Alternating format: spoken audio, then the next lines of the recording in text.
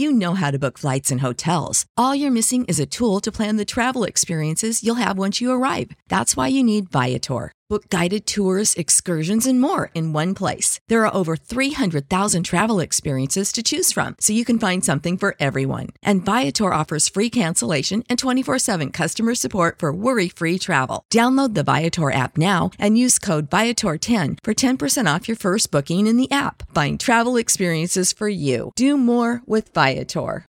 Without the ones like you, who work tirelessly to keep things running, everything would suddenly stop. Hospitals, factories, schools, and power plants, they all depend on you. No matter the weather, emergency, or time of day, you're the ones who get it done. At Grainger, we're here for you with professional-grade industrial supplies. Count on real-time product availability and fast delivery. Call, click Grainger.com, or just stop by. Grainger, for the ones who get it done.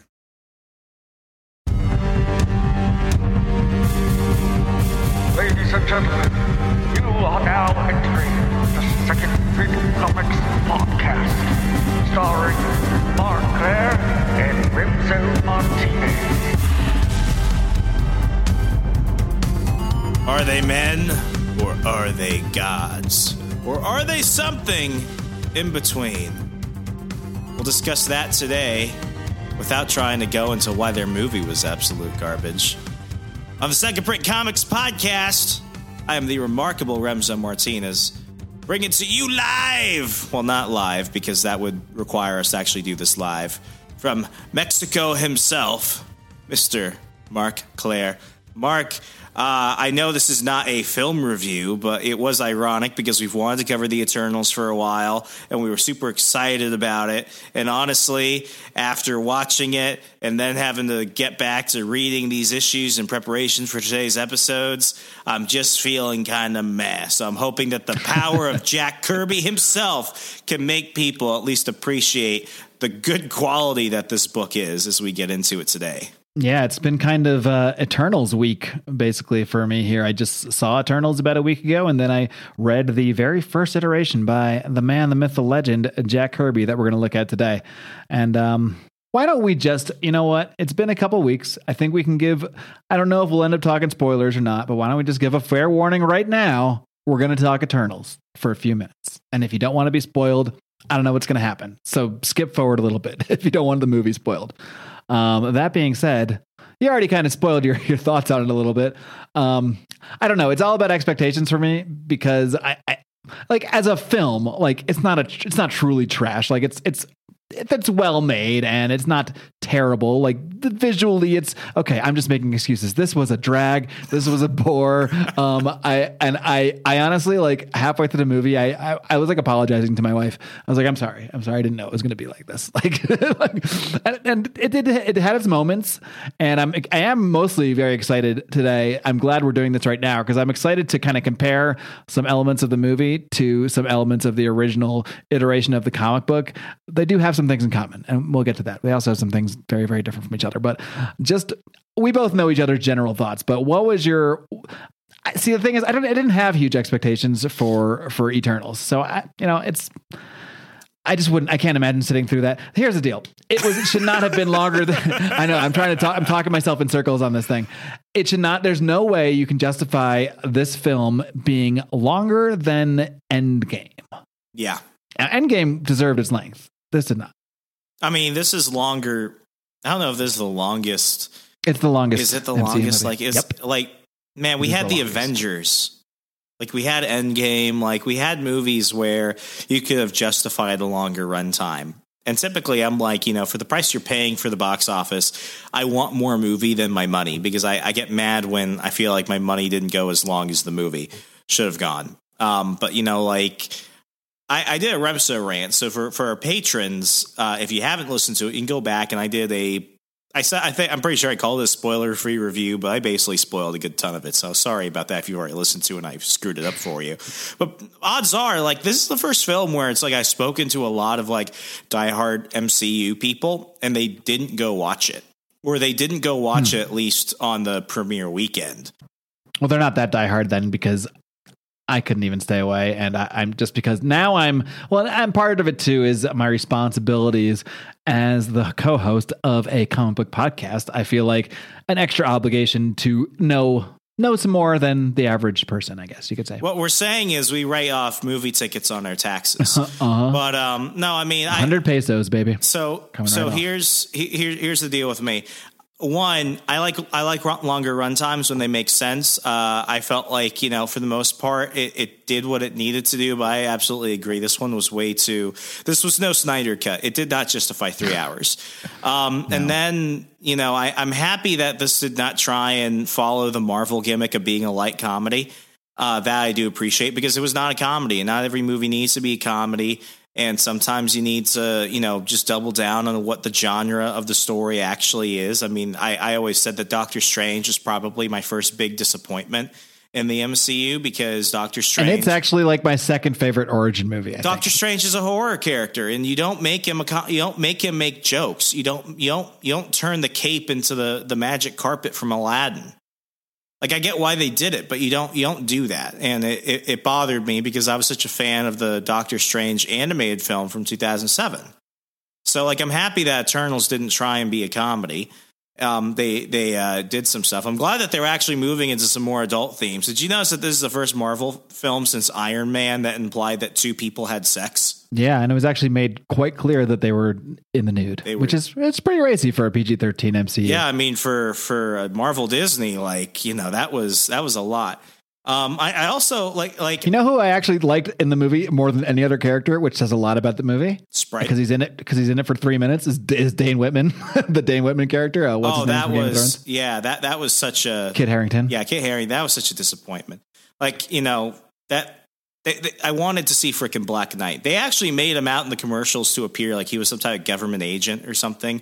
So, and it was like, oh, he's just a teacher who's Cersei's boyfriend. It's like, shut the fuck up.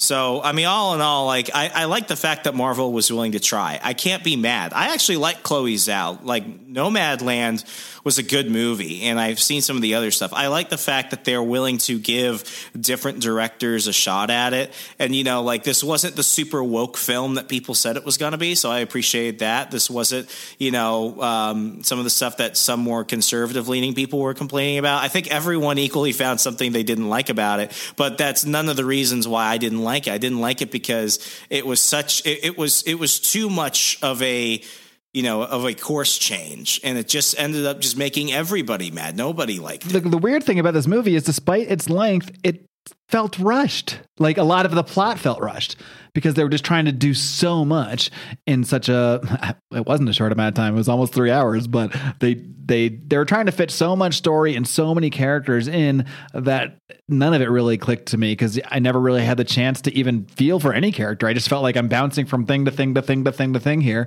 And then next thing I know, it's like Icarus is turning on, and then Sprite's turning on her, but then they're all fine 2 minutes later. It's like too many double turns and turning on each other to have everything be happy-go-lucky by the end of it. What was weird for me, and maybe this shows that I'm getting older, but this idea of Angelina Jolie and Salma Hayek being second-string characters in the film.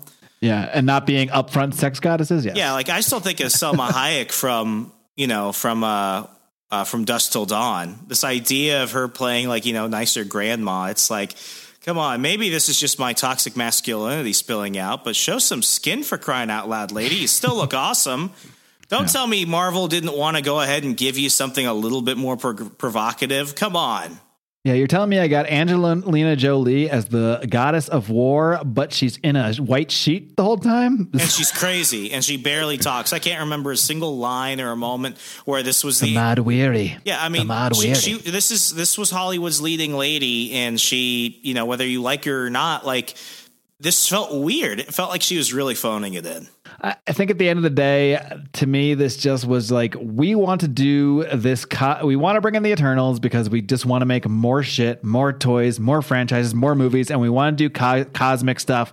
So we're just going to jam it all into this movie and see what happens. And I like the idea that Marvel lets these other directors come in, and Chloe Zhao is this renowned director or whatever. And I can't really say that with her. I'm not upset with her either, but I don't think she did a bad job or anything, but I think you can tell when a director is not versed in the material and doesn't have the passion for the material. And I think that comes across. And I just don't think, maybe I got her all wrong.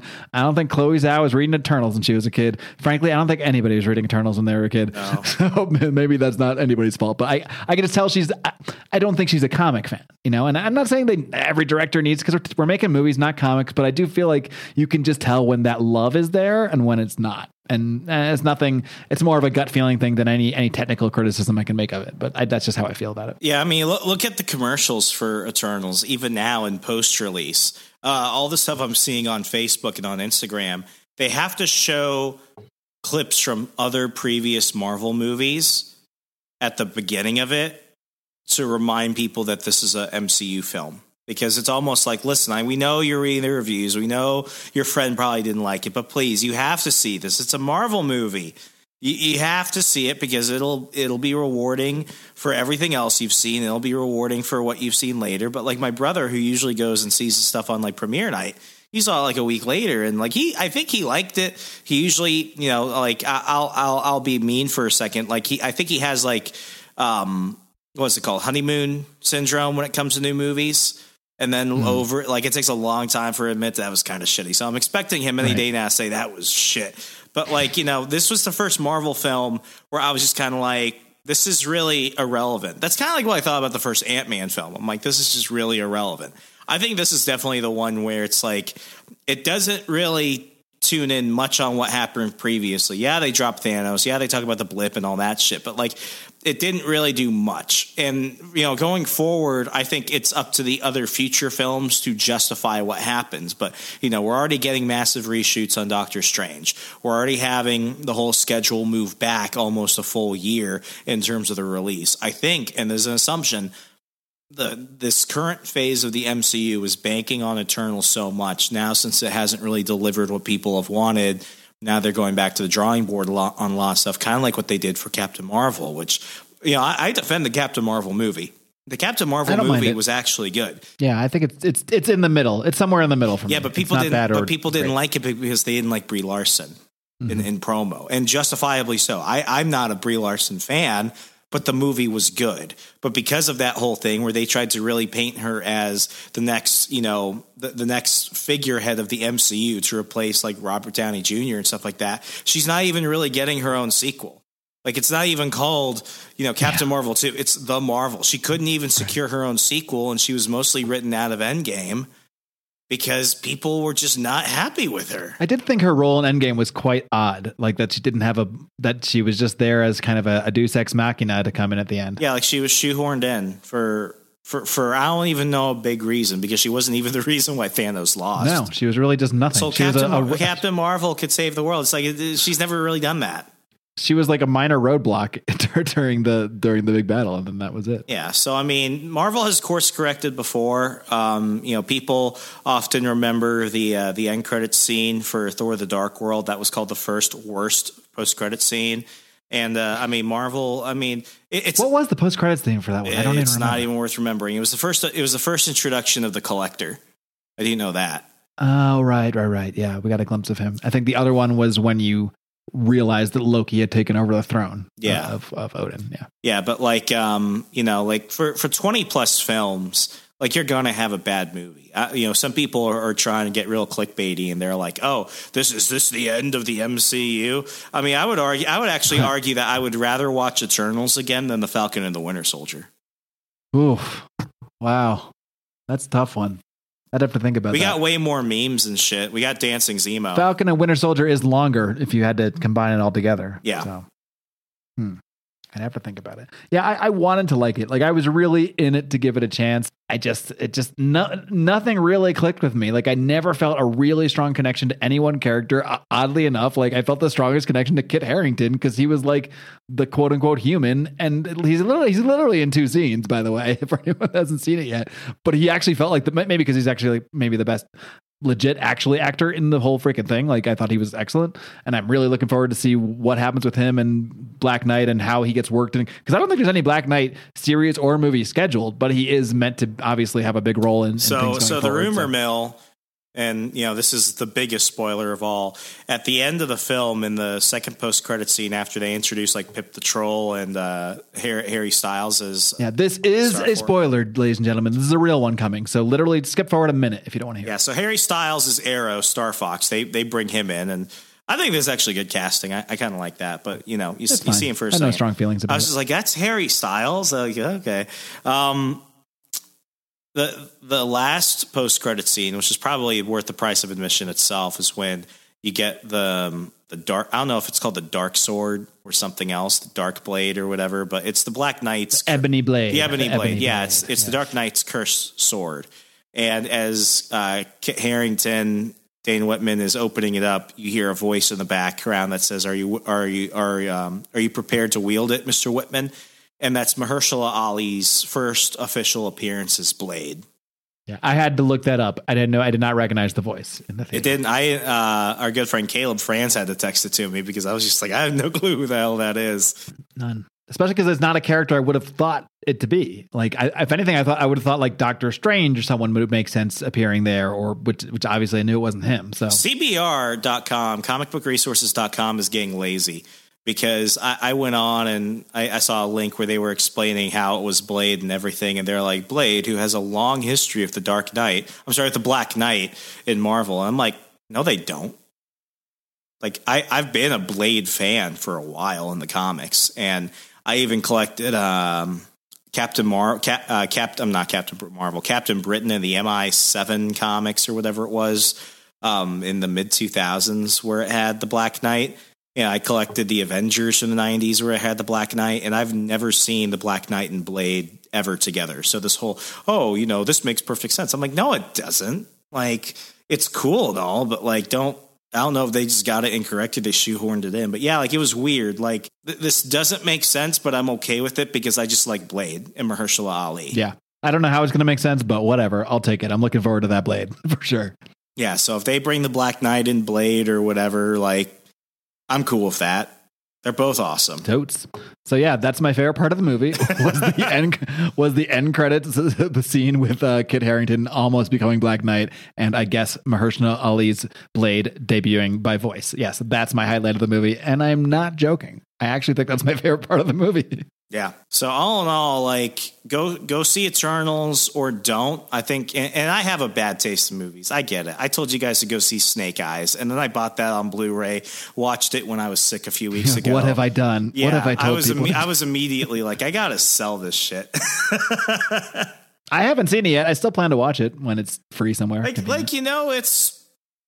It killed an afternoon when I was coughing and there was nothing else on. I mean, I also watched Spectre, which I used to call like my least favorite James Bond movie. And I'm like, I like Spectre more now and I like Snake Eyes less. So I don't know what that means about me. Yeah, I like to use my wife as like the normie test now, like to see, because she doesn't follow comics or anything, but she enjoys, some of the Marvel stuff when it's good and doesn't enjoy it when it's not. So I like to see how she kind of feels about things. And then within the same week, we watched Eternals, which she absolutely did not like at all. And I had already seen it, but she hadn't yet. We watched Shang-Chi on Disney Plus. That she did thoroughly enjoy. So I think the normie test seems to be accurate in this case. It's like when I took my fiance like 3-4 years ago to go see the Joss Whedon Justice League in theaters. She had seen. This is before you didn't know it was coming. She hadn't seen Man of Steel. She fell asleep during Batman versus Superman: Dawn of Justice, and she just watched all of Justice League. And when it was over, she was like, "That was bad." Like, yes, it is. Like, you're correct. So all in all, folks, Eternals, I would not pay to see it. Yeah, if you're a psycho like me and Remzo that just can't let the movies be in the theater for more than a couple days, at this point I'm pretty much trying to always see them the night of, just because I don't have the willpower to not see, to like unfollow pages that I know are going to spoil it, or like, so I know I'm getting spoiled if I don't see something right away.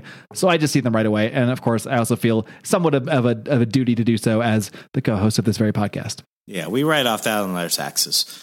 Yes. Yeah. So those are my final thoughts. As we get into today's Should we rate it? Should we we give it a number rating? You want to do it? Do we want to come this far? Do we want to get that frisky with this? Okay. I think we do. I'm Are we going to rate it out of 10 just overall? Yeah, you can do it however you want. I mean, I can kind of loosely in my mind say like 5, like, you know, a 1 out of 5 for writing and maybe a 1 out of 5 for like cinematography or something. But you know, we don't. You know, let's just be real assholes right now. Let's just rate it 1 out of 5 overall. 1 out of 5. I'm giving this film a 2 out of 5. If we're doing 1 out of 5, I would probably agree. Yeah, I would go 2. It's not as a 1 would be absurd because it is like technically sound and there's some good visual effects and stuff like that. But that's as far as I can go. For context, I would give like Captain America, the Winter Soldier, a 5 out of 5, and I would give like Thor: The Dark World a 1.5. So like this is just a step above Thor: The Dark World. Yeah, I would probably give Shang-Chi like a 4 or 4.5. Yeah. And yeah. So this all seems about right. Yeah. Captain Marvel, I'd probably give it a 3. Maybe Black Widow too. Maybe like a 3. I mean, just for that Nirvana cover alone at the beginning of Black Widow. That was sweet. That was sweet. Also the best part of the movie. Yeah. See, I think I actually had honeymoon syndrome, whatever you want to call it, with Black Widow, because we kind of both raved about it a little more. But like looking back now, I'm like, well, and maybe it's just because I think a lot of it too, it was the first Marvel movie we had in like a year and a half. So I think that was a big factor of it. But now I can definitely say it's better than Eternals. I'd much rather watch Black Widow than Eternals, but it's nowhere near Shang-Chi. Like Shang-Chi was just miles above Black Widow. Shang-Chi, I could probably say, other than Loki on Disney Plus, is one of the better parts of Phase 4. Phase 4 has just been such a mess. My highlights are WandaVision, Loki, and Shang-Chi. Yeah, WandaVision was my triumvirate so far. I loved WandaVision. I will apologize for WandaVision all day long. But it's also a lot of it. Half of it is the WandaVision itself, the story and everything. I liked it a lot. The other half is just my love of sitcoms growing up and getting all the references and understanding everything they were doing within that stuff, which some of which you might have gotten, maybe some of which you didn't. But to me, that stuff clicked with me so much that it probably raised it even higher for me than it would based on story alone. Would you say that Eternals was probably overall the lowest point of Phase 4 so far? Easily. Yeah. I mean, I think I thought about it. I think I would rather watch Falcon and Winter Soldier again. I mean, at least with Falcon and Winter Soldier, like there were moments I liked. Yeah. Even though it was... I don't think it was terrible. It just had terrible outcomes. Yeah. Whereas with Eternals, like, there was nothing there for me. Yeah. I didn't even really enjoy the journey of Eternals. You know, I enjoyed parts of the journey of Falcon and Winter Soldier. Yeah. I mean, there's just... Don't pay to watch this movie. No, if you can avoid it. But that being said, we can now dive into where this whole movie was birthed from the mind of Jack Kirby. We're going to be looking at the original, the very first introduction to the Marvel Universe of Eternals. Remzo, do you want to give a little background on how we got there, on how Jack Kirby ended up doing this series at Marvel? Yeah, so Jack Kirby is truly one of the, and I know you're not going to study him in the arts or humanities class, but really, he's one of the greatest artists of at least the 20th century. And, you know, there's a story that Rob Liefeld once told where him and a bunch of the guys from Image, like McFarlane and Eric Larson, they went to Jack Kirby's house in 1992. And they walked in, and he had these giant prints on the wall, and he had these giant canvases of stuff that he had blown up from the comics, and he, framed. And then there was just stuff that he just never released, and he was having to sell commissioned artwork in order to basically live. Like he was not a rich man. He was working up until when he died. And there's this one portrait he did where it was just this giant dude standing like in space, and he had like this giant beard. And according to Rob Liefeld, he said he didn't know if it was like Allfather from the New Gods or somebody else, but he's looking at this. He's like, who is that? Like, I feel like I know him. And Jack Kirby is like, that's God. And everyone was just like, has Jack Kirby seen the face of God? And throughout, like, he has all of these artwork from like, the Tower of Babel, the fall of the walls of Jericho, and like all of these like biblical paintings. And he's also got stuff from like, Greek mythology and all this other stuff. He was obsessed with like religion and philosophy and mythology across the world. So Jack Kirby would be binging Ancient Aliens if he were around today. Literally, like that is like he was obsessive. So at Marvel, what he wanted to do is he wanted to, as the Marvel Universe through Fantastic Four, Spider-Man, and the Avengers was becoming way more intertwined, what he wanted to do is he wanted to basically establish the origins for the creation. He wanted to create his own creation story, be God in that sense. So what he lobbied Marvel to do was to give him his own series called The Eternals. Marvel thought that it was one, they thought it was controversial for the time. Laugh at that now, but like they thought it was controversial too. Because of the way that he wanted to do everything, they were actually afraid that it would be too complicated for most fans. They're like, Jack, this is far too, like, we do science fiction. We write for nerds and geeks and stuff like that, but this stuff is far too much for anybody, regardless of how nice it looks. So what they let him do was they let him do a 19-issue run of the original the first Eternal series. And at that point, I don't think it ends cleanly, because that was when he left and immediately went to DC. And DC was like, hey, that Eternal stuff you did, that shit is good. How about you try and do something similar for us? And that's when we get the Fourth World and the New Gods. That's how we get Darkseid. That's how we get Orion, Allfather, Mr. Terrific. Sorry, not Mr. Terrific, Mr. Miracle. All those new gods from the DC universe, Steppenwolf. I mean, he basically took the template for how he did Eternals, and that's how you get it. And I mean, for many people, you look at that and you're just like, "Oh my gosh!" Like, it is kind of a ripoff of Eternals. But if you, I hate to actually, Remzo, but since it was mentioned, we've kind of become the actually guys here. So I think you reversed it a little bit. It was New Gods at DC that he did first. He did in 1971. Was that it? New Gods debuted in 1971. This debuted in 1976. So same story, but you flip the companies. Okay. Basically he was at DC doing New Gods, and then when he came to Marvel, he's like, hey.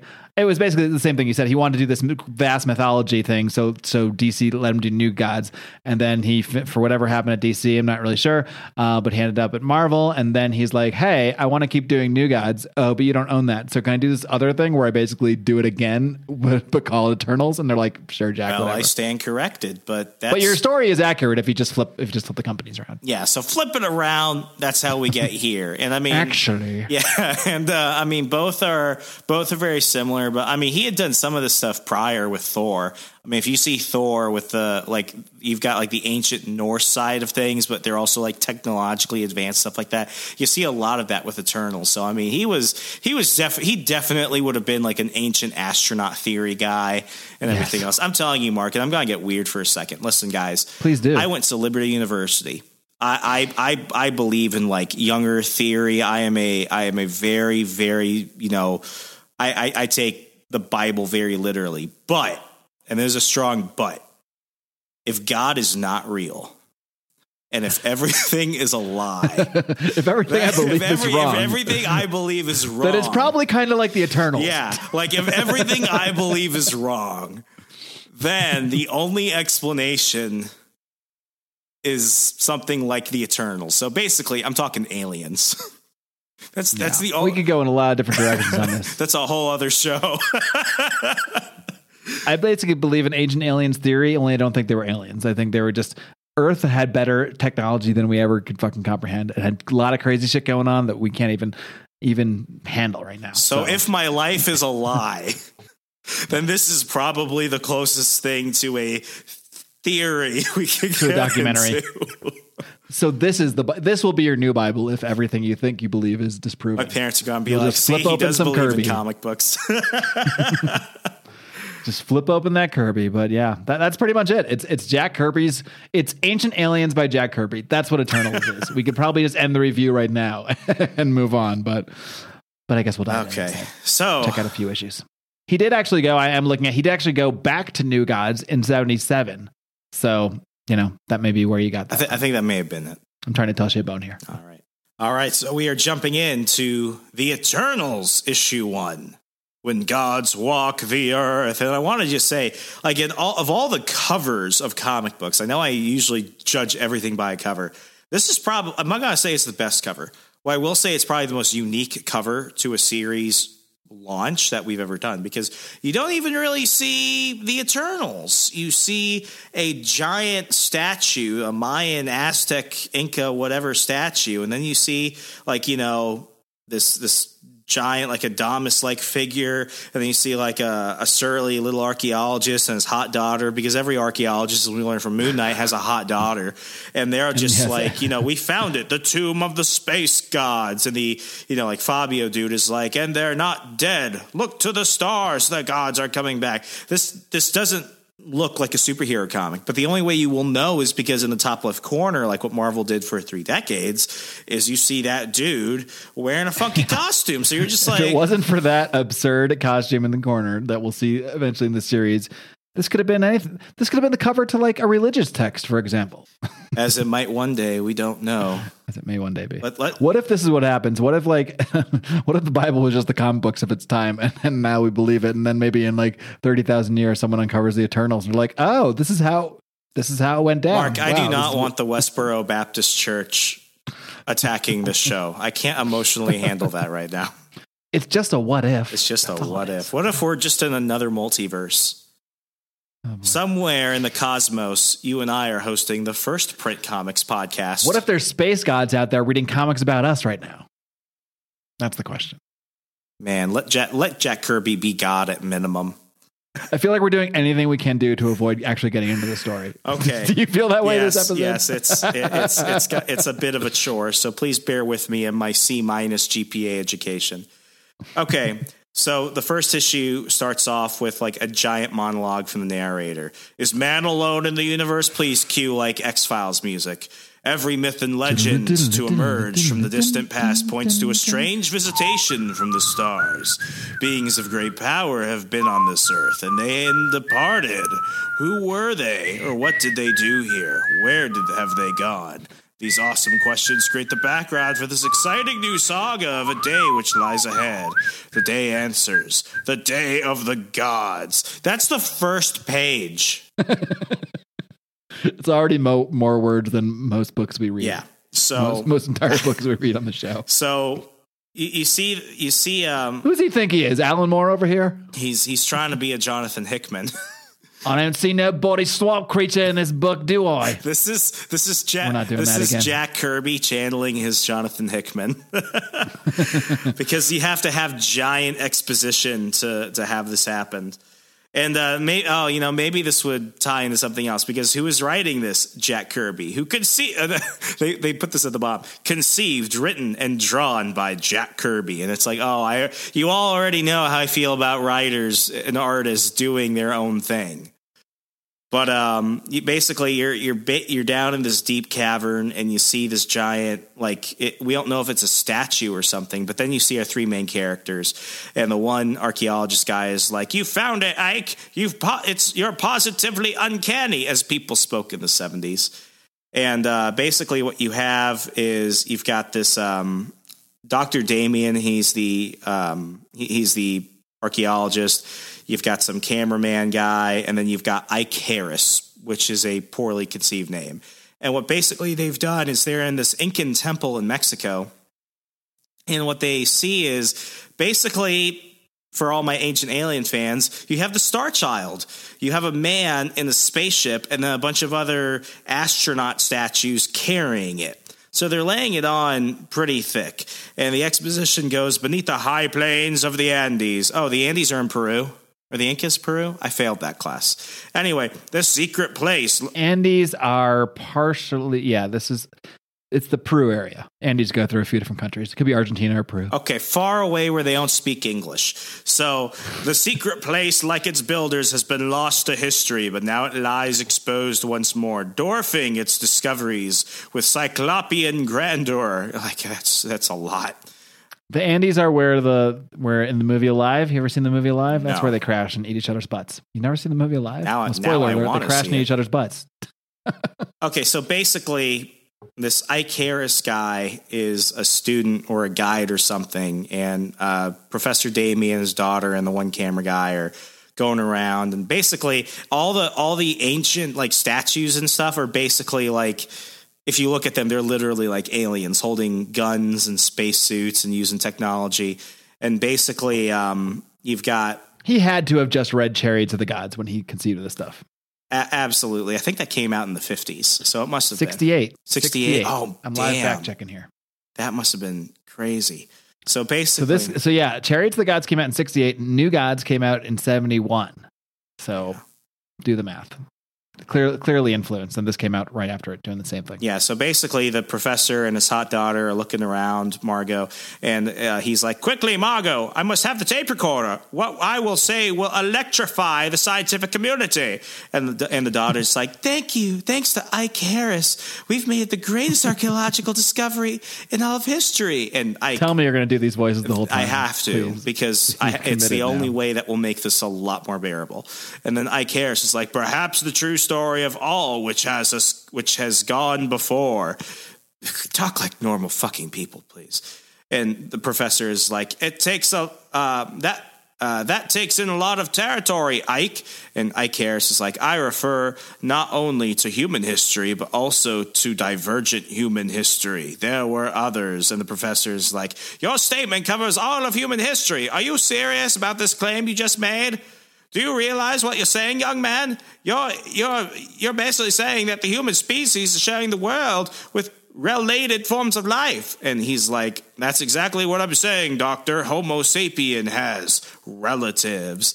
That's a wild theory, Ike. You can't believe in such fantasy.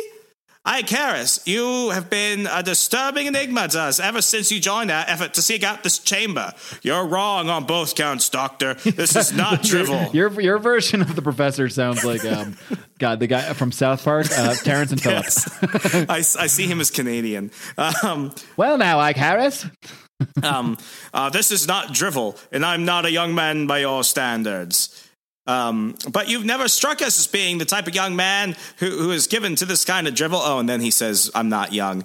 And basically they're starting to realize that this tour guide that they probably hired is probably, kind of out there. Then we go on to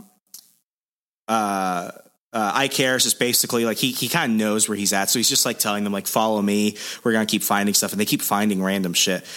Meanwhile, as Ike Harris speaks, a strange incident is taking place over the Pacific waters that brush the South American shores, and basically you have this pilot, he's flying, and it gets all Bermuda Triangle-like and shit, and weird lights come out, and the guy has to eject out of his plane because he's afraid of crashing because, he can't see. So basically, it's like Colonel David Shraver of the U.S. Navy in 2015 when him and his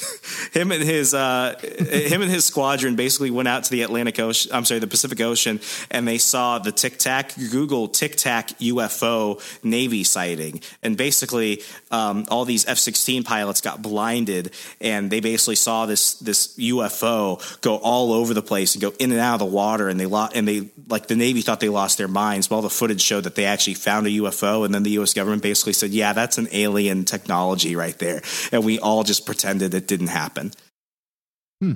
So long story short, this guy ejects from his plane. Meanwhile, what we see is that this giant spaceship thing has come up from the water, and what we see are these aliens. Now, these aliens are divergents, and these divergents are basically they're like Eternals, and we'll get into that in a little bit. But basically, they're these ugly alien creatures that hate humans, and they want to rule the earth. And basically something is happening, and it's woken them up from their ancient slumber, and now they're here to take over the world. And they are ugly, these deviants. They are ugly mofos. Disney couldn't make them seem nice.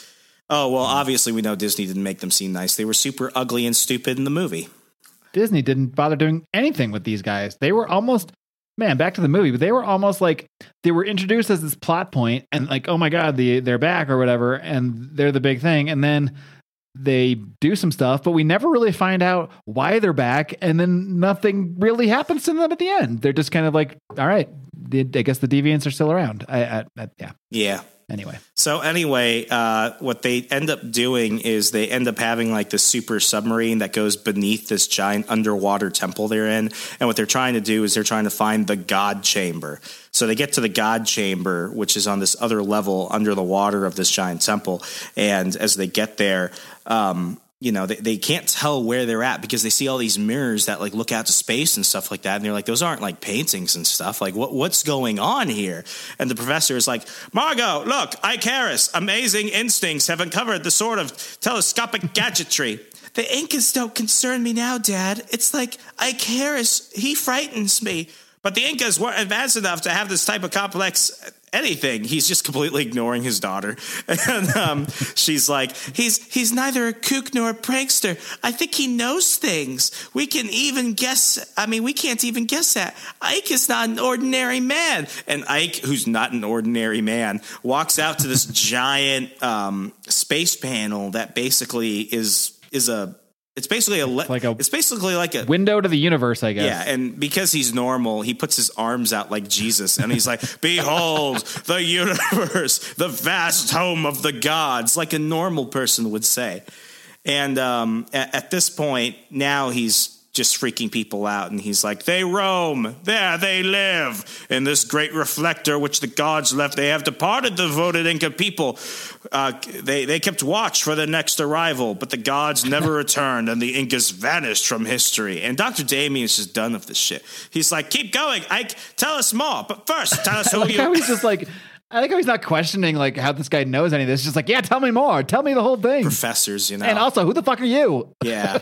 And Marco's like, you're not one of us. So now this is where Icarus reveals his origin. Basically, these gods, these celestials, created the Eternals to go and basically be like their own like protector and exploration force after they created these monster motherfuckers named the Divergence.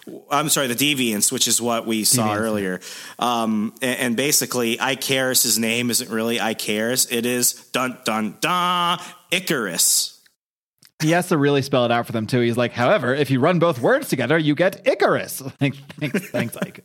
We figured that out. So he basically goes through human history, and what he does is he basically says that these gods came and they took an ape and basically modified the ape into man. And they don't necessarily explain why, but what we think is that they did this is kind of like to create a slave force. So what they did was the deviants were basically like the bad experiments gone wrong, and the deviants became evil because that's what ugly things do. They become evil. And then the Eternals were more like a reflection of the gods and everything, and they were meant to basically be these immortal superpowered figures to basically watch over man. And then it goes on to a longer explanation that shows basically it's kind of like the freaking history of the earth here. Yeah, basically you see everything from the dawn of man. It's ancient aliens. Like it's literally ancient aliens. And it goes on for several pages, and he just explains this, and the professor's just like, more Icarus. And yeah. So now what you have is they're just far too accepting of this whole thing from the very beginning. They're just taking everything he says at face value. And how did he get there in the first place? He just got a job he was like the cameraman. Listen, right? Man, just buy the ticket, take the ride. I think they're just happy he's not a serial killer. Yeah, that's true. So now what happens? He's like, wait, you're not trying to molest my daughter? Tell me more, Mr. Harris. It's like Moon Knight. It's like that, he's like, yeah, he's responsible for my father's death, and he's dead right now, but man, he looks dreamy. It's kind of like Margot. Oh, he might be a crazy person, but look at those long blonde hair and those muscles, and he's talking about the gods and stuff. Look at those pecs. Plant your space seed in me, Icarus. So basically... the deviants, because of timing and stuff like that, they end up getting to the temple. And now what they're going to do is they're going to go ahead and try and make way for the coming of the gods. But they realize they see something, and the one deviant with like this cool like shades and stuff, he's like, "Oh no, that's Crow." Yeah. That's the only one that got a name in the movie too. But they all look the same. Was that him in the movie? Yeah, this is Crow, and they call it that is the main one in the movie. I never knew his name. Yeah, they name him in the movie, but it's not. I mean, I could see why you would not register it, because they were not made out to be important. I knew it was something Skarsgård, the Liam Hemsworth of the brothers Skarsgård. Yeah, it is that Skarsgård guy. Yeah, that one. It's a Skarsgård. Yeah, it's a Skarsgård. They're like really popular brothers, but we never actually like identify them until after the facts. It's just a Skarsgård. It's a Skarsgård. The brother Skarsgård. Anyway, Crow, I guess he has a name now.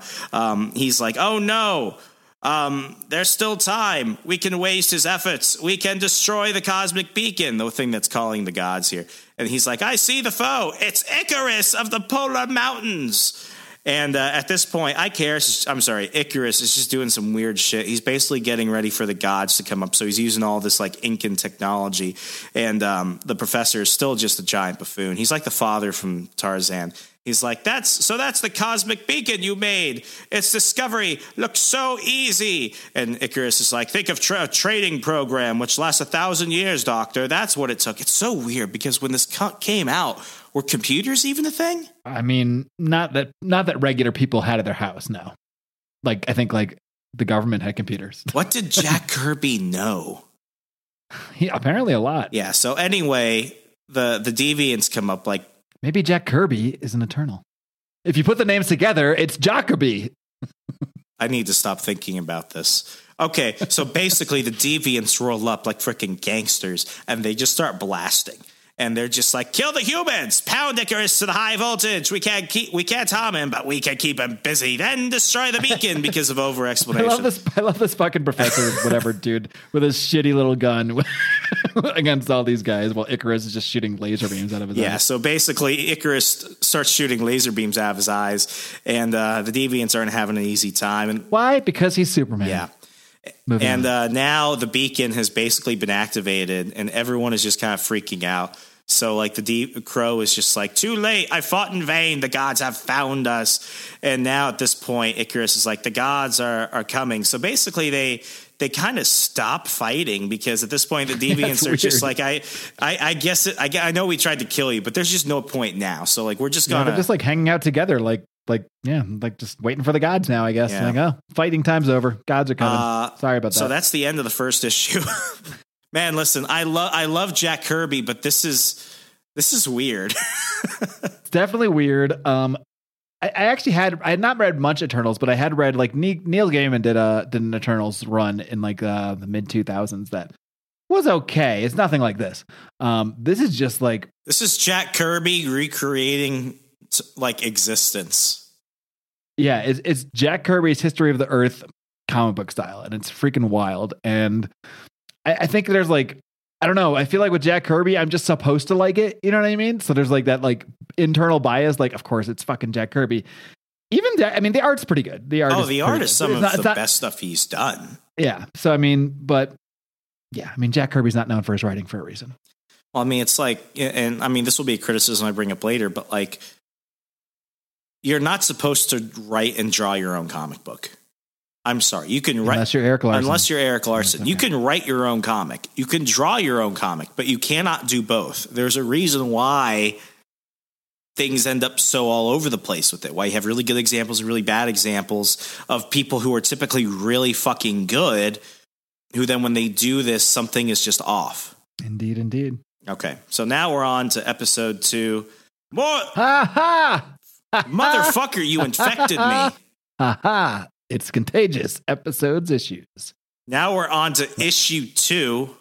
It only took you 70 episodes to come up with the same problem I've had. The Coming of the Celestials. Or 68, whatever this is. Yeah. You're trying to fuck me up even further. Okay, so we're on to the second one. Now we're above on the land. We basically see like all those like, you know, the symbols that are like carved into the land and stuff like that. Like you see a bird and you see some like the Nazca lines. You ever seen those? I've seen those on Discovery Channel. You know what we have here in Wisconsin? Yeah, that's what I mean by seeing them. Have you ever been to a Native American mound? No, not in person, but I have read quite extensively about them, being a fan of the work of Graham Hancock. So I have been to Man Mound, which is the last man mound in existence because there were several others, but they got destroyed. So this is the last man mound. It's in a dude's backyard. And they're like, oh, it's a shaman. And I'm like, no, dumbass, it's an alien. Long story short, Google Wisconsin man mound. That shit was an alien. So anyway, you see the gods coming down, right? I'm going to Google it right now. And you got this giant spaceship. And at this point, I got to go back and read it because his narration is just, it just takes forever. It happens on a broad plateau high in the Andes Mountains, where the ancient markings laid down by the vanished race still beckon to the stars. The answers come with the mighty crack of cosmic thunder. A giant shadow has leaped the galaxies and appeared in the skies above Earth. Great flashes probe the plane and its silent ruins. The spacecraft of the indestructible dimensions descends. The gods have returned. And basically now, everyone from the previous issue just picks right back up. They're all kind of like, freaking out. And at this point, Crow is just like, the gods seem mighty indeed, but I am Crow. I command the deviants. Scorned and misshapen, but powerful in ways may surprise even the gods. And then the professor, who's just apparently just pretty like cool with all this. He's just like, I can't speak for all humans, but I can assure you that my daughter and I came here without the slightest notion of running into this. And Icarus is like, my species, the Eternals, have been preparing for this for 1,000 years.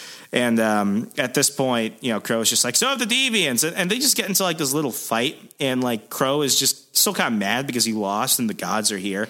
So he starts like running and screaming towards it, talking about how awesome he is. And then the gods, I don't know if they like control rocks or they're shooting lasers, but they're just like, enough of this shit. So they start throwing stuff at him and he starts running away. At this point, the gods are like destroying the temple, so they have to get the fuck out. So basically, everyone is like running and fleeing, trying to survive while the whole temple is falling down. And I just gotta say, like, while I might be kind of making fun of the story, this is Jack Kirby at his peak. Oh, for sure. Like this is him with some of his best work ever. You could tell he is pouring his heart and soul into this. Because he was, there's no doubt this is like a passion project for him, and he was given the complete reign to do quite literally whatever he wanted, and whatever he wanted, he is doing. Yeah. And by the way, I looked it up. That's no man. The man. That's a freaking alien. That ain't no man. That ain't no. It looks more like a Mothman, maybe like an ancient Mothman type thing. Mothman was an alien. Well, it all depends on your perspective. I think they're all. But you agree with me? That thing is not a human. No, yeah, we're on board there. Wherever it may be, human, it's not. And do those those white parts of its legs go over the it's road? It's painted because they built the road over it because they're stupid. God damn. This is why aliens don't want us, because we see amazing things and we fuck it up. They make these crazy like mounds, effigies of them, and then we just make a road over the legs. Like, fucker. Here, just put some paint over there. It's the same thing. No one will notice. At least do it in the same color. Like it looks so bad. Yeah. Anyway. So basically, the whole thing is falling apart, and Icarus is laughing at the deviants as they're running away.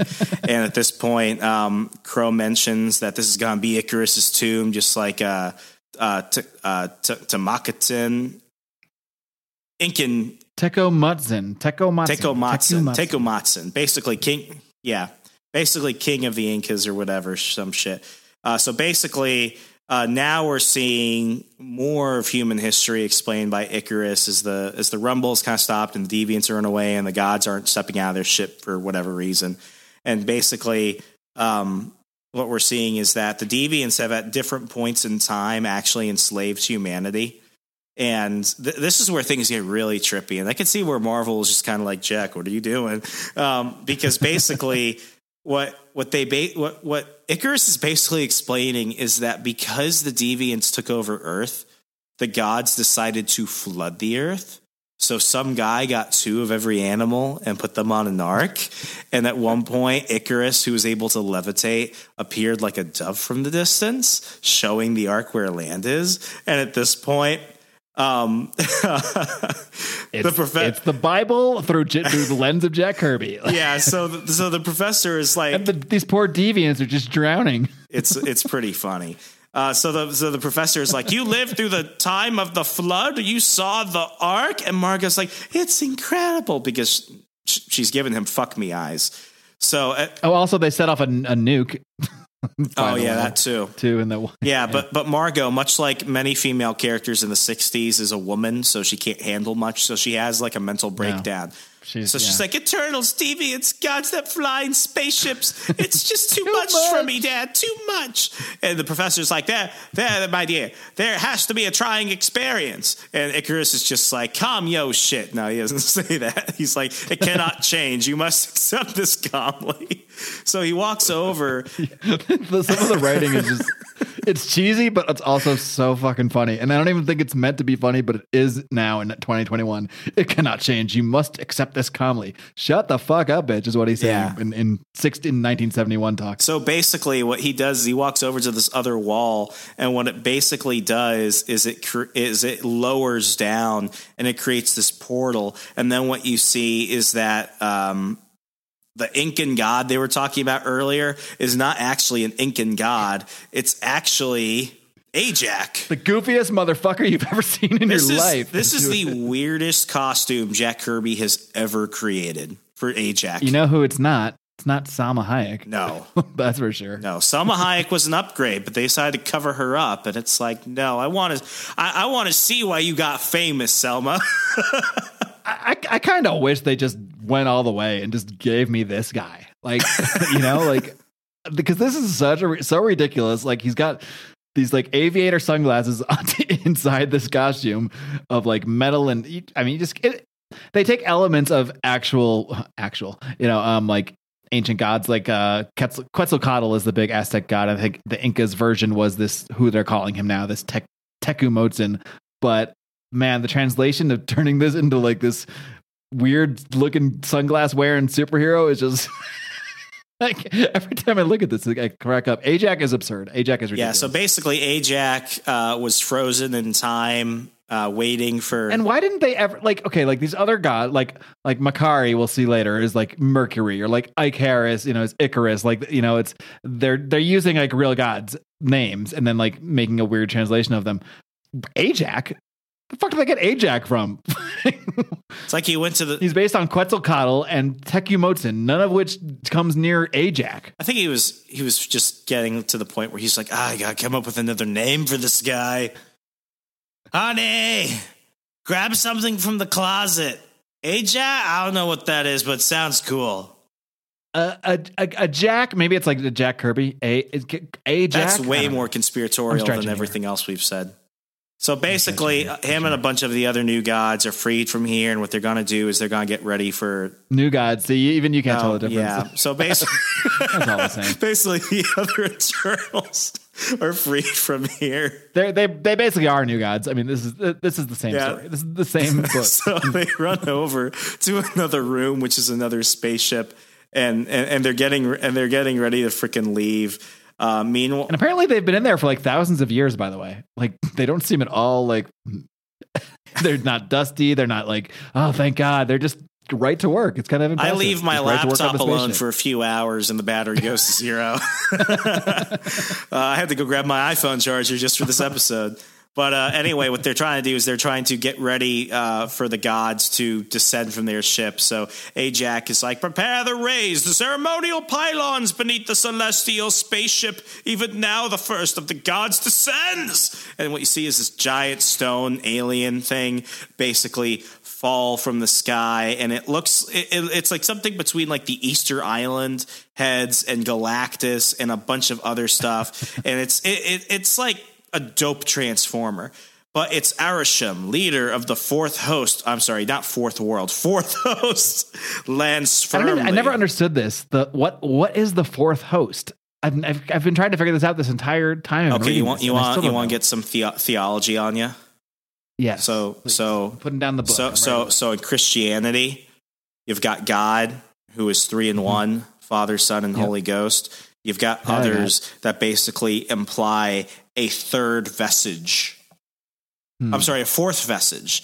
Now that actually goes to other things like the fourth forms or the fourth Turing or whatever.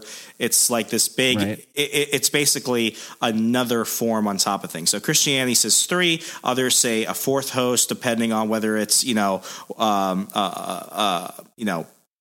polytheism or monotheism. So basically it's implying another phase in which the gods are connecting with humanity. Okay. I actually I can buy that one. So we got Arishem. As much as I could buy anything. It's all over the place. Arishem might be the most accurate portrayal from comics to Listen, movies. Mark, aliens. Big red robot alien guy. Yeah. So Arishem, leader of the fourth host, lands firmly upon the pylon, where he will stand upon it for 50 Earth years, towering the surrounding mountains. Above all life below, in the last day of the 50th year, he will step from the pylon, and on that day, Earth will live or die. Hey, by the way, Remzo. Yes. What year was this published? 71. 1971. What year is it now? Arishem's about to bust free, man. It's been 50 years. Dude. Dude, that's why the universe has brought us to do this episode now. Isn't it so weird that the Eternals movie would come out 50 years from this? It is. I wonder if that was... Dude, Jack Kirby knew some shit. Jack Kirby.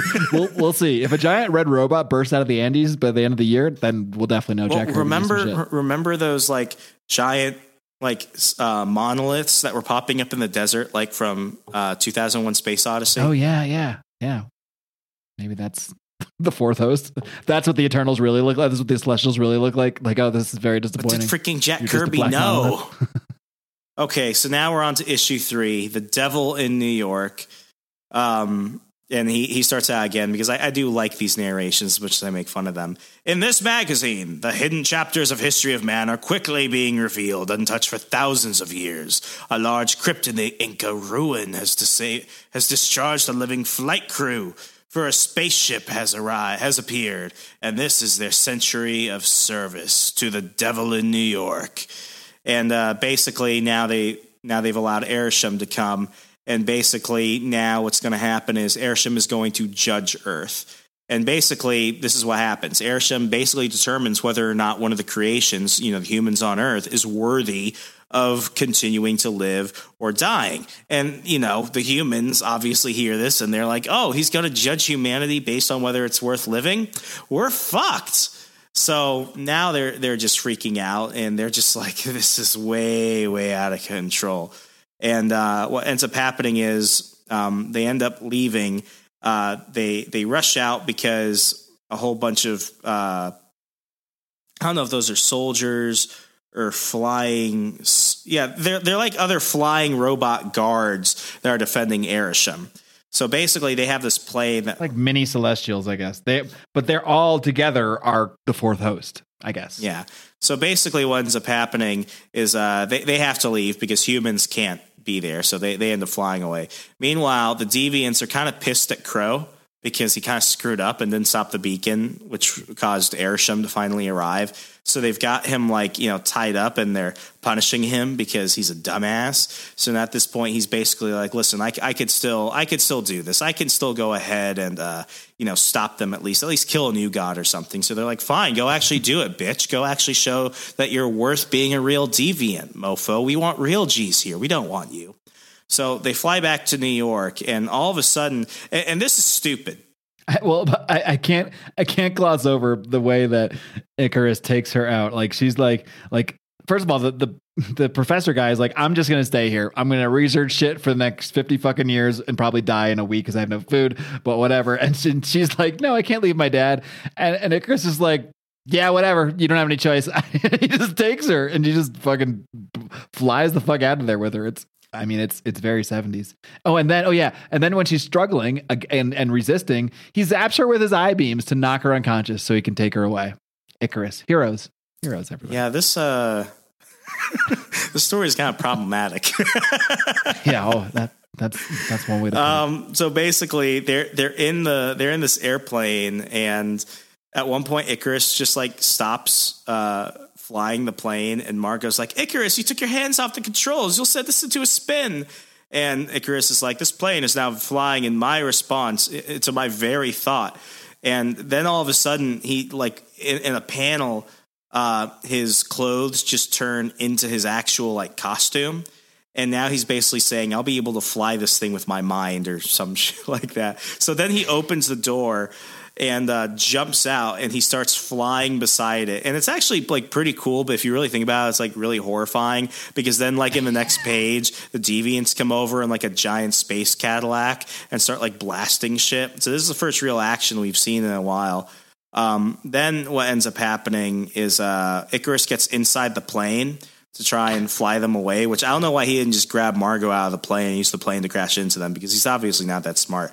And what they end up basically doing is they basically fly to New York, and now what they're doing is they're going to go find one of his friends, Circe. So this is our first appearance of Circe. He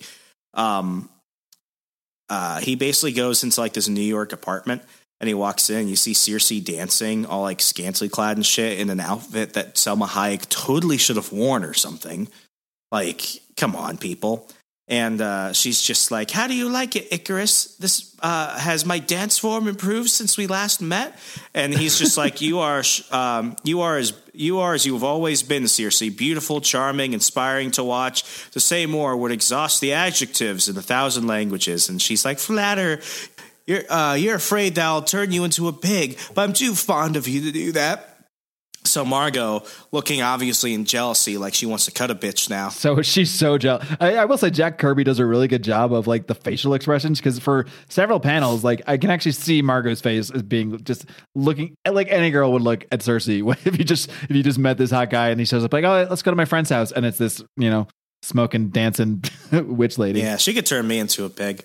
Sure. But anyway, so basically he's telling her the gods have arrived and the deviants are causing problems. I've got my friend here and she doesn't have powers because she's a human. And we need to team up because they're about to cause some shit around New York. So as that happens, what ends up happening, shit starts happening in New York, and the deviants just start like blowing shit up and setting stuff on fire. And Crow pretends to be Satan. Yeah, it's pretty legit. And that's where the issue ends. Icarus jumps out, and he's about to fight him. Shit's getting wild here, folks. Shit's getting wild. We did get the debut of Icarus's actual costume. I guess the debut is technically in the corner of the cover of the first episode, but boy, is it absurd.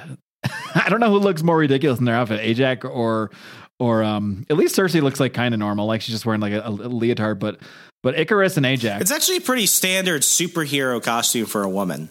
Yeah, it's pretty much the standard superhero costume, cape optional. But yeah, I mean,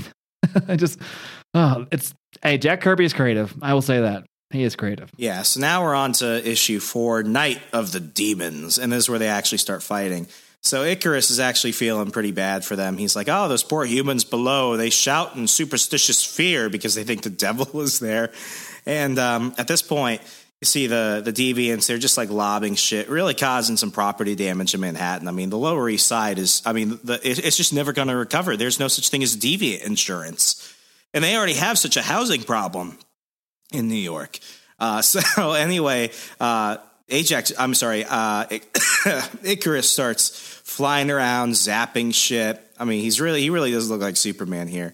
And at this point, somebody accidentally shoots him in the eye, and he's just like, "I'm done with that." So what he does is he starts like taking buildings, and he's gonna like start flipping it, but then he gets knocked out because when they shot him in the face, they actually put like this inhibitor on him, which is gonna go ahead and like keep him down for a minute. So Crow is just like, "He shall not spoil the night for us. We must scourge the city of the humans. We must rouse their fears and whip them into fury." Meanwhile, this giant like dragon deviant like picks him up, and he's like, "Where shall I take him, Crow?" And he's like, "Our raiding vessel waits off the shore. The officer in charge will know how to dispose of him. Meanwhile, we shall give these humans a gift of the same terror which their ancestors received from our kind. Because of the ancient wars, the devil myth are among the humans to become the fearsome superstitions which plague them to this day. Now we shall justify those legends and give these humans a real taste of reality." And he really looks more like the devil now than he did the last couple issues. So, I mean, they're just going around causing shit. Meanwhile, Circe and Margot are just watching this on TV, and Margot's just like, "Things have been on Eternal Vision. Yeah, things have been worsening, and Icarus is somewhere out there in that mess. I hope he isn't." And Circe's just like, "Bitch, calm down." And now she says, "I sense that Icarus has been taken, Margot, but never fear. He's an Eternal. They can't kill him." And Margot... They can just torture him relentlessly. Yeah, Margot's just freaking out. She's like, "Eternals, deviants, you'd have dreamed that your races existed. For centuries, your two species have kept to their own domains, and now you've revealed yourself, and the world seems to have gone mad." And Circe... Also, my dad is stuck in a bubble with some space gods for the next 50 years. Yeah, there's that too. And she's just like... And Circe's just like, "Well, it was bound to happen. The space gods have to come back, and a new chapter shall be written." in Earth's history. So basically, Cersei's just kind of like tired of this shit.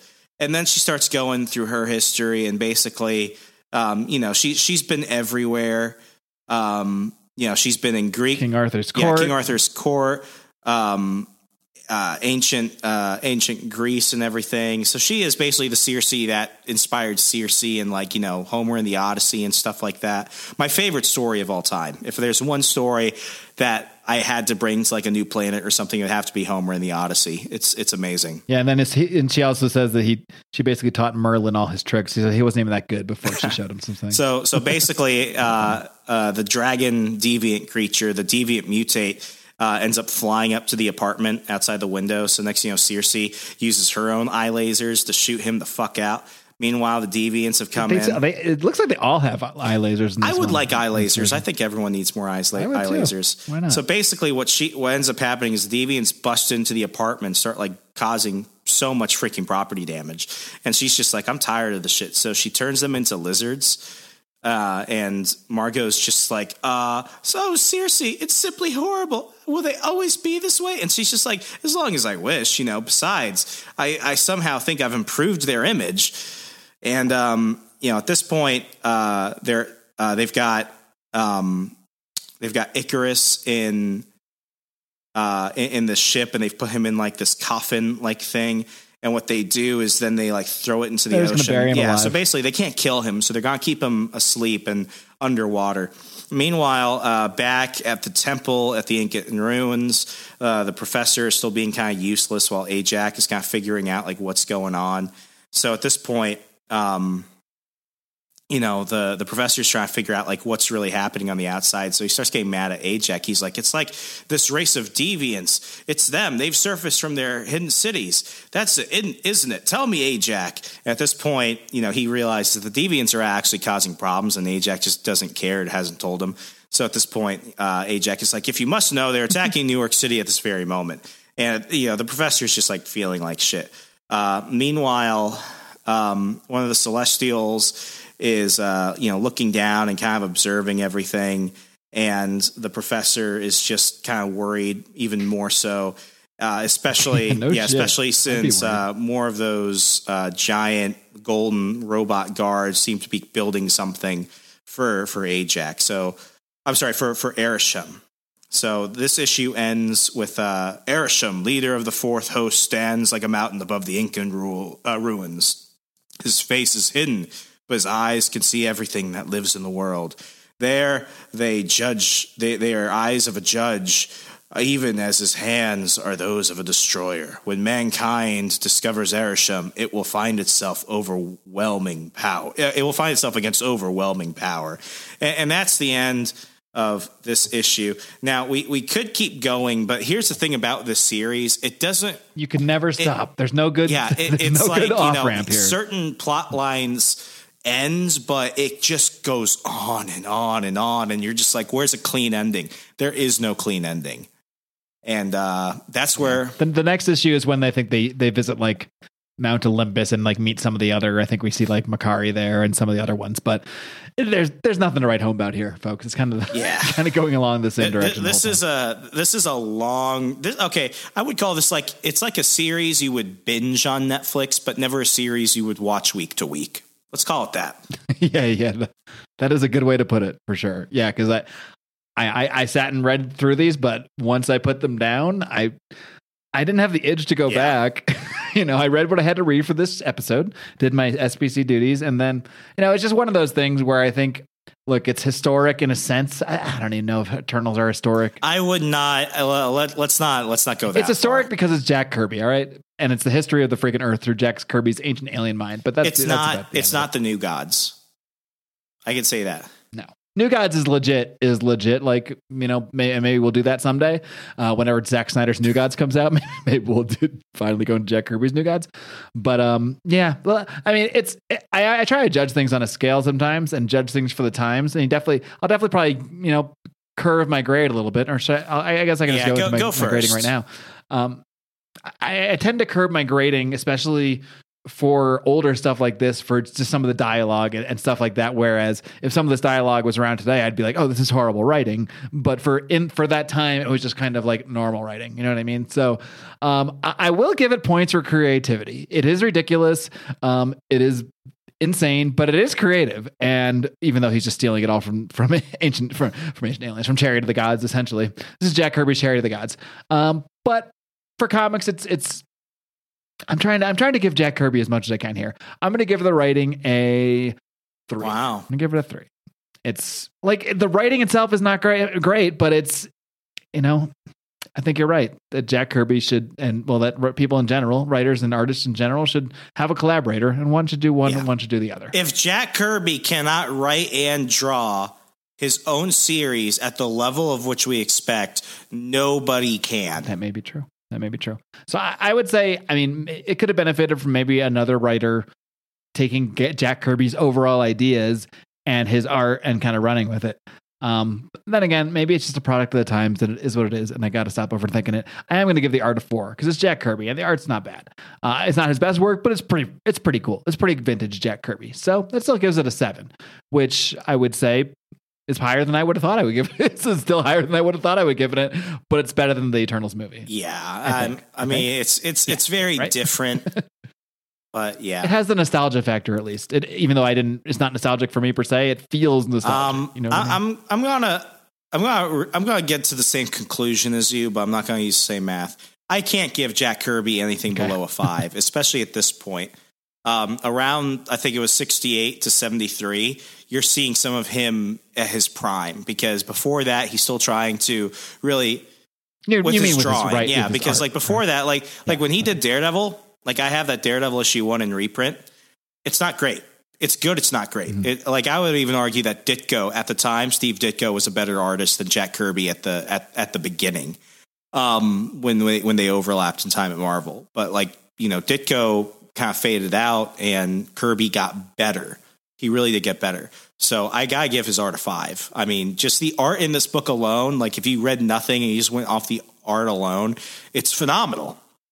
He was the first one who wanted to do full page splashes and stuff like that. Like he's the one who really did this. He's the one that inspired John Romita to eventually really start doing that and everything else. So I gotta give the art a 5. The story though, with the over explanation and the over exposition and the dialogue and everything else, like he shouldn't have been the one doing like all the writing. Like he could have been a co-writer for this because it's his baby, but he could have at least gotten somebody in to help with some of that. And I don't like it. Like I don't. I'm gonna give it a 2.5. So I'm giving this an overall score of a 7.5. Wow. All right. Same idea though. At the end of the day, we're all different math, same conclusion, pretty much. I gave it half a point higher, so it's a 14.5 out of 20. I think that falls into the Remzo's vaunted Sunday read category. Would you say that? It's a good Sunday read. If you want to go ahead and get some real Kirby out there, and if you're researching Ancient Alien Theory, I swear this dude knew something. Or he just took the book Chariots of the Gods and make but something's one up. Or the other. Something feels off. Well, the year thing is freaking me out. Well, we got about 6 weeks of this year, Remzo, and we're going to find out if Arishem is going to emerge from that fucking dome in the end. You should have given me 90% on Rotten Tomatoes. I can't believe you made this movie. You have been judged. Why is Selma Hayek wearing so many clothes? Where is my Ajax? Where are the sunglasses? Oh, man. So I will say, as much as we kind of were knocking it, it was fun to read. Like I did enjoy reading it because it is so cheesy and so ridiculous, and the dialogue is absurd. And I unfortunately didn't have you doing the voices for me, but I did my own, and that did get me through it in a sense. Like the joy of comics is that even when some comics are bad, it's still an enjoyable experience.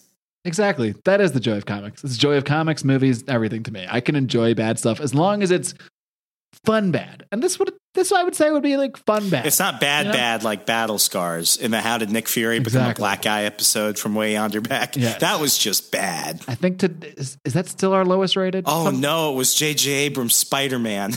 Oh, you're right. Yeah. Oh yeah, Battle Scars was Shakespeare compared to J.J. Abrams and Son. Yeah, let's not talk about that. No, let's never speak of them again. Anyway, Mark, you want to wrap things up? I do. And if you would like to support us in our endeavors where we dive into such absurdities as the book that we look at today, even though it is, the classic Jack Kirby, can never go wrong, but he kind of went wrong a little bit. Then you can support us over on Patreon at patreon.com/secondprintpod for as little as a measly 5 smackers a month. That's basically the cost of any comic book at this point. You can help support us. Help us support us in these endeavors. Help us pay for everything we pay for here, for our website, our servers, our blah blah blah blah blah, our marketing. It all goes back into the show, folks. That was one thing we can say over the year and a half. We were actually just going over the numbers before the show. We have not yet taken an actual profit. Everything we have spent has been money that has been put into this show. So we are putting it to good use. So you can find help me pay for my wedding. Help, yeah. Starting in next year, we'll have to pay for Remzo's wedding. That's a whole different venture. But yeah, and we don't just beg for money. We do beg for money, but we don't just beg for money. We beg for money and provide content along the way. So we do all sorts of bonus programs. My latest is a show called What Mark Missed, where Remzo gives me recommendations of comic books that I missed during my dark period from 2003 to around 2012, 2013, and I review them. So I just looked at Battle for the Cowl. Did you hear that review yet, Remzo? I did, and I think we both agree, without adding too much of a spoiler, people should not write and draw their own comic. Yes, that theme is throughout this and that one as well, for sure. But yeah, patreon.com/secondprintpod. And if you love us, you like us, you want to support us, but you don't have money or don't want to give us any for whatever reason, that's okay too. You can leave us a 5-star rating and a great review on Apple Podcasts. That helps us a lot. That helps us bump up in the algorithms whenever someone is bored and just typing in comics in those podcatcher apps. Those ratings and reviews help make sure that we pop up when they do those searches. So that's another great way you can help us out. Definitely. Well, until next time, folks, did aliens give birth to humanity? That we may never know. But what I do know is this: if you want to impact your life, big or small, there's one thing to do. Read comics and change the world. Good night, America. Adios.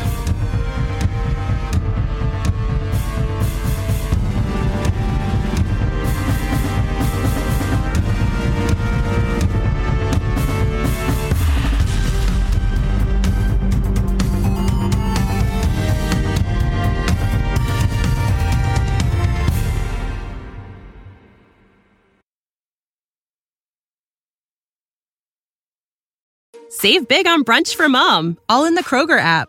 Get 16-ounce packs of flavorful Angus 90% lean ground sirloin for $4.99 each with a digital coupon. Then buy 2, get 2 free on 12 packs of delicious Coca-Cola, Pepsi, or 7-Up, all with your card. Shop these deals at your local Kroger, less than 5 miles away. Or tap the screen now to download the Kroger app to save big today. Kroger, fresh for everyone. Prices and product availability subject to change. Restrictions apply. See site for details.